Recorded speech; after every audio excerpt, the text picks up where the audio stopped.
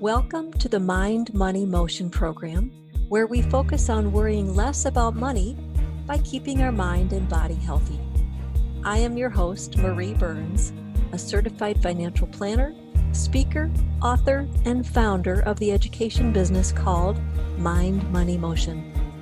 My discussions on this podcast will help you improve your mind by maintaining a positive outlook and active brain, or your money by learning to use your financial tools wisely, or your motion by incorporating healthy diet and exercise habits, all so you can enjoy less worry and more life. I'd like to welcome my guest today, who has a fantastically interesting background. Barbara Micheletti is a gerontologist with 13 years of insurance background. So a little bit of that financial side, trained actually as a financial planner in addition, which brought her to today. She is working on and sharing an aging and money blueprint program. So Barb, welcome. And how on earth did you get to all of that variety of background and what brought you to what you're doing today? Hi, Marie. First of all, thank you so much for having me on your podcast. I'm very excited to be here and to talk about aging issues as a gerontologist. It's always a fun thing. It's always in my brain. And to talk about what we're going to talk about today. It's a different background for sure. You probably won't find very many people that are a gerontologist with an insurance background with a financial planner training program. But before I get into talking about the women's issues and things about the gait, mobility, and balance, I'd love to tell you why I do what I do. So I was a 13-year insurance agent, and while I helped many clients over the years, I also witnessed over the years their aging issues and money stories that they had that impacted their business and it impacted their lives. And while I was an insurance agent, I was able to help them in that capacity. I wasn't a practicing gerontologist, so I couldn't always jump in and help them with those age-related money issues. I found that over time, a lot of my clients had age-related money issues. And as an insurance agent, I simply wasn't able to help them. I realized that if I wanted to make a bigger impact with my clients, I needed a different level of training. This is what I did by transferring into the financial services industry to become this financial planner. So I'm in the field of financial planning, and I witnessed my colleagues, my financial planning colleagues, struggling to understand aging issues and how to help their clients plan in advance for those inevitable aging issues and money issues, that I thought to myself, wow, I've got this insurance background, I've got a financial planning background, and I'm a gerontologist. I want to make a bigger impact that I can as a single planner. So I decided that I wanted to help financial advisors help their clients, and then I could make a bigger impact. And so this is why I decided to start my own company and become a gerontologist consultant, helping financial advisors help their clients plan for inevitable aging issues, really to help them plan in advance for the emotional and the financial impact that those aging issues will have. And I started the company officially a year ago, although I've been in business a little bit longer than that, and I haven't looked back since. I think what I found, Barb, when I met you initially was we have a heart for women. And when we talk about aging issues, whether it means we are impacted directly or maybe indirectly as a caregiver or an adult child of an aging parent, as an example, it's been said often that aging is a women's issue. And I know I've heard you say that. So if you can maybe help our listeners understand a little bit more of why that's so true. We've had those conversations, haven't we? Definitely. Aging is a woman's issue. And that's not to say that it doesn't impact men. It's a separate but equal type of impact with men. So I do want to throw that out there before we dive right into the women's issue. But Marie, it really is a women's issue in the terms that we simply live longer. Ask any life insurance agent. They're going to tell you we live 7 to 8 years longer than men. So we just simply have those genes to live longer. Because we live longer, we have more of a propensity to develop age-related diseases, such as dementia, which unfortunately, of the 6 million people that are in the United States living with dementia, according to the Alzheimer's Association, 2/3 of them are women. That's a big impact for us to have to think about the idea or the notion that we could possibly become demented in our later years and talk about needing long-term care there. Not only that, we're caregivers, and according to caregiver.org, and I argue this number is actually kind of low, they say 75% of all caregivers are women. And when you think about it, when we're a caregiver, we leave the workforce. We take care of our kids. I know I did. We take care of our kids. We take care of our husband or our wife. We take care of our mom and dad or our spouse's mom and dad, grandparents, spouse's grandparents, you name it. We are that caregiver. When we're that caregiver, we're not contributing into our Social Security. We're not contributing into our IRA. We're not contributing into our Roth. We're not saving for our future retirement needs. And according to the Department of Labor, we've earned less than men, 80 cents on the dollar. So we're not bringing as much of a nest egg into those aging years. So it leads to insecurities, housing insecurities and food insecurities, and our own health and wellness insecurity. So yes, aging definitely can be looked at as a woman's issue. Well, and you touched on the interrelatedness of health and finances. My whole podcast is all about mind, money, and motion. The more we take care of our mind and our body, the less we have to worry about running out of money.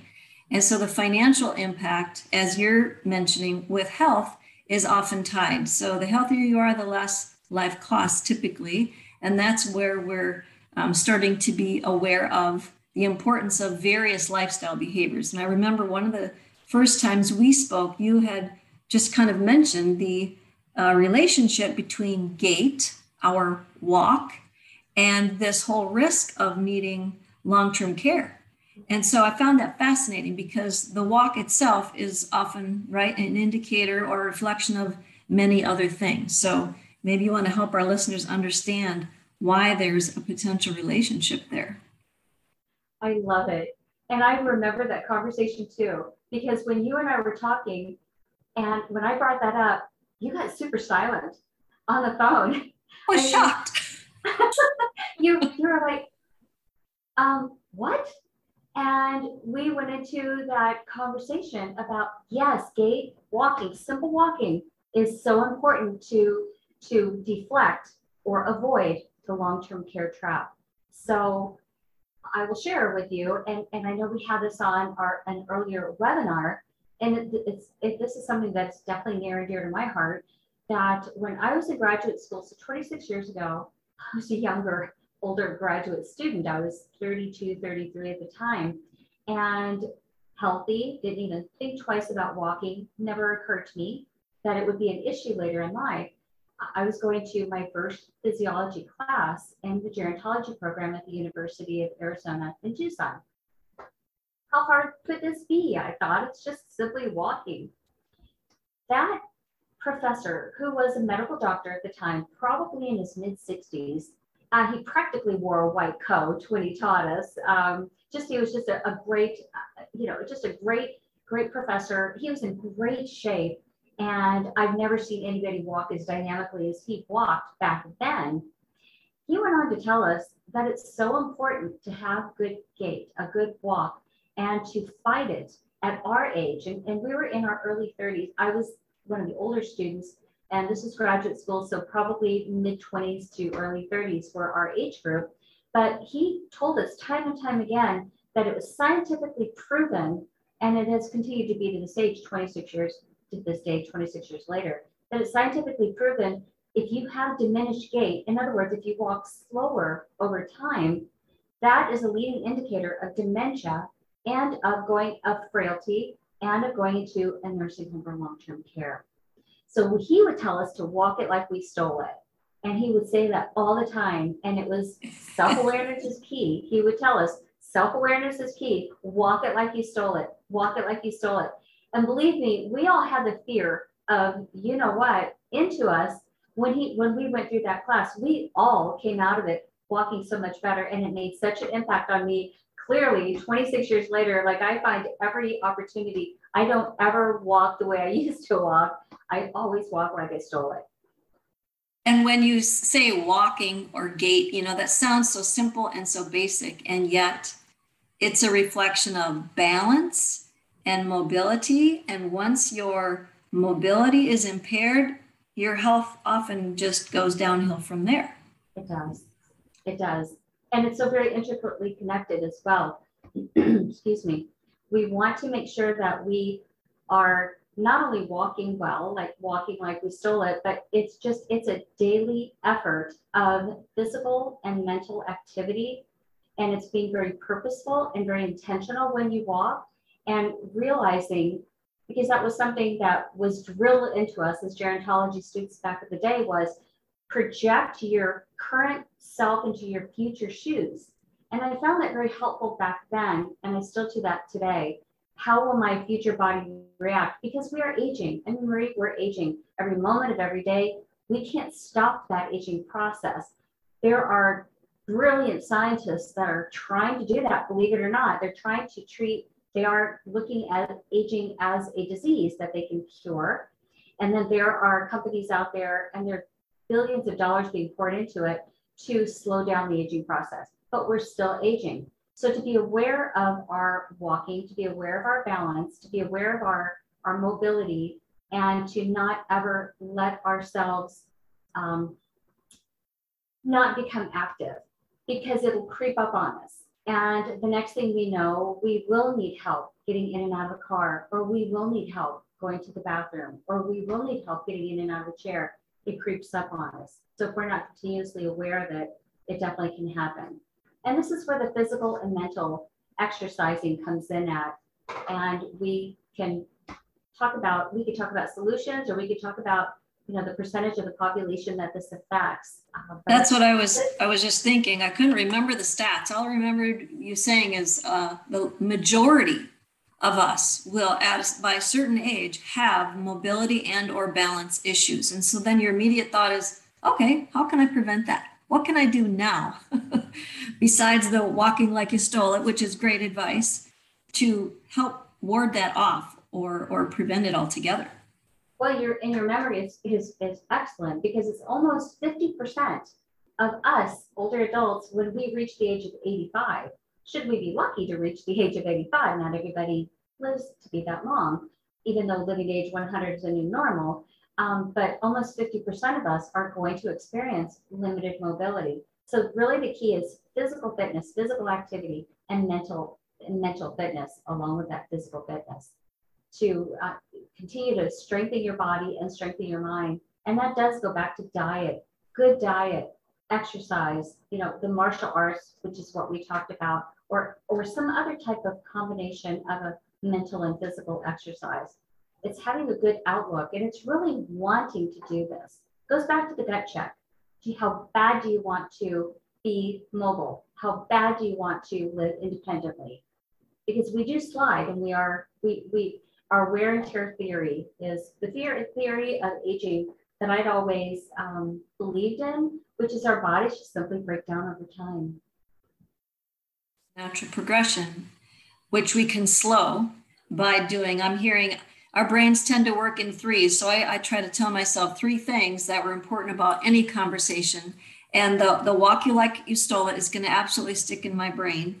Walking, exercising in general, physical mobility, physical activity, blood flow, right? That's good for the brain and the body.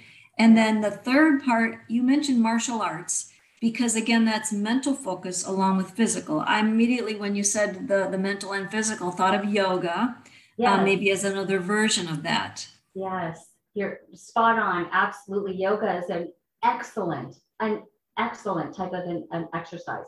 And it's not like you have to be this expert going into it either. And I don't want it to be intimidating for anybody to think that they need to go into this having to be perfect by any stretch of the imagination. You can simply do 5 minutes of something and call it a day.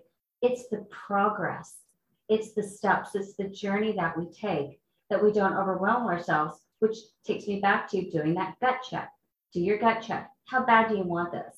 And if you want it that bad, then you make that progress and you start it and you work on it. And of course, you go see a trusted healthcare professional to get a baseline, and then you go from there. What I love about the martial arts, and we could throw yoga in there too, because you could even say yoga is not martial arts, but it is definitely a mind-body connection. And if you compared it to, say, Qigong, I think I'm pronouncing that right, Qigong, or Tai Chi, yoga is actually more strenuous than those two, which is interesting. So I didn't know that either until I started doing the research. I do some yoga. I don't do very much of the Tai Chi. I do a little bit of Qigong, but I practice Brazilian Jiu-Jitsu. And I started off super, super, super slow. And then I just continuously worked my way up. But it's very much a mental, mind and body connection. And for your physical strength, for your confidence, that's one of the things we think about as we get older, right? As women, I know I think about it is my safety, personal safety. Can I protect myself if I'm alone, or if I'm walking to my car by myself, or I stay late at night in my office? I mean, that's something that's near and dear to us. Can we protect ourselves? So we think about how we can physically take care of ourselves, mentally stay sharp as long as we can. It really is a total mind-body connection. This is making our listeners probably think they would love to connect with you, learn more. What is the best way for them to reach out and learn more from your fantastic experience and background? Absolutely. They're welcome to reach out and contact me. I'd love that. So the easiest way would be, my website is www.interruptingaging.com. And I'm also on social media. I'm on Instagram, which is interrupting_aging. And then I'm on Facebook, which is simply Interrupting Aging, and LinkedIn as well. But I have other topics that I talk about. As you know, aging is my passion, and creating that connection with the financial services industry of the aging money, and aging issues, and putting those together so financial planners can have that conversation ahead of time for their clients. That's really my passion. So it's just all of the areas that focuses around aging and money. So really, those are the best ways to get a hold of me, and we can have a great discussion. Thank you. And we always put the contact information you just shared in the show notes, so people didn't have to scramble to get it written down. It'll always be available there as well. Thank you so much, Barb, for sharing this information with us. I'm sure that people are thinking twice about what they are and aren't doing. So listeners, just be sure at a minimum you are walking like you stole it. And thanks for joining us. Love it. Thank you, Marie. Thanks for listening to this episode of Mind, Money, Motion, where we shared how to worry less about money by taking care of our mind and body. You can find this podcast, past episodes, and related tools and resources at mindmoneymotion.com, or find us on Facebook. You can also check out this and other great podcasts at csuitenetwork.com. Please join us next time for Less Worry, More Life.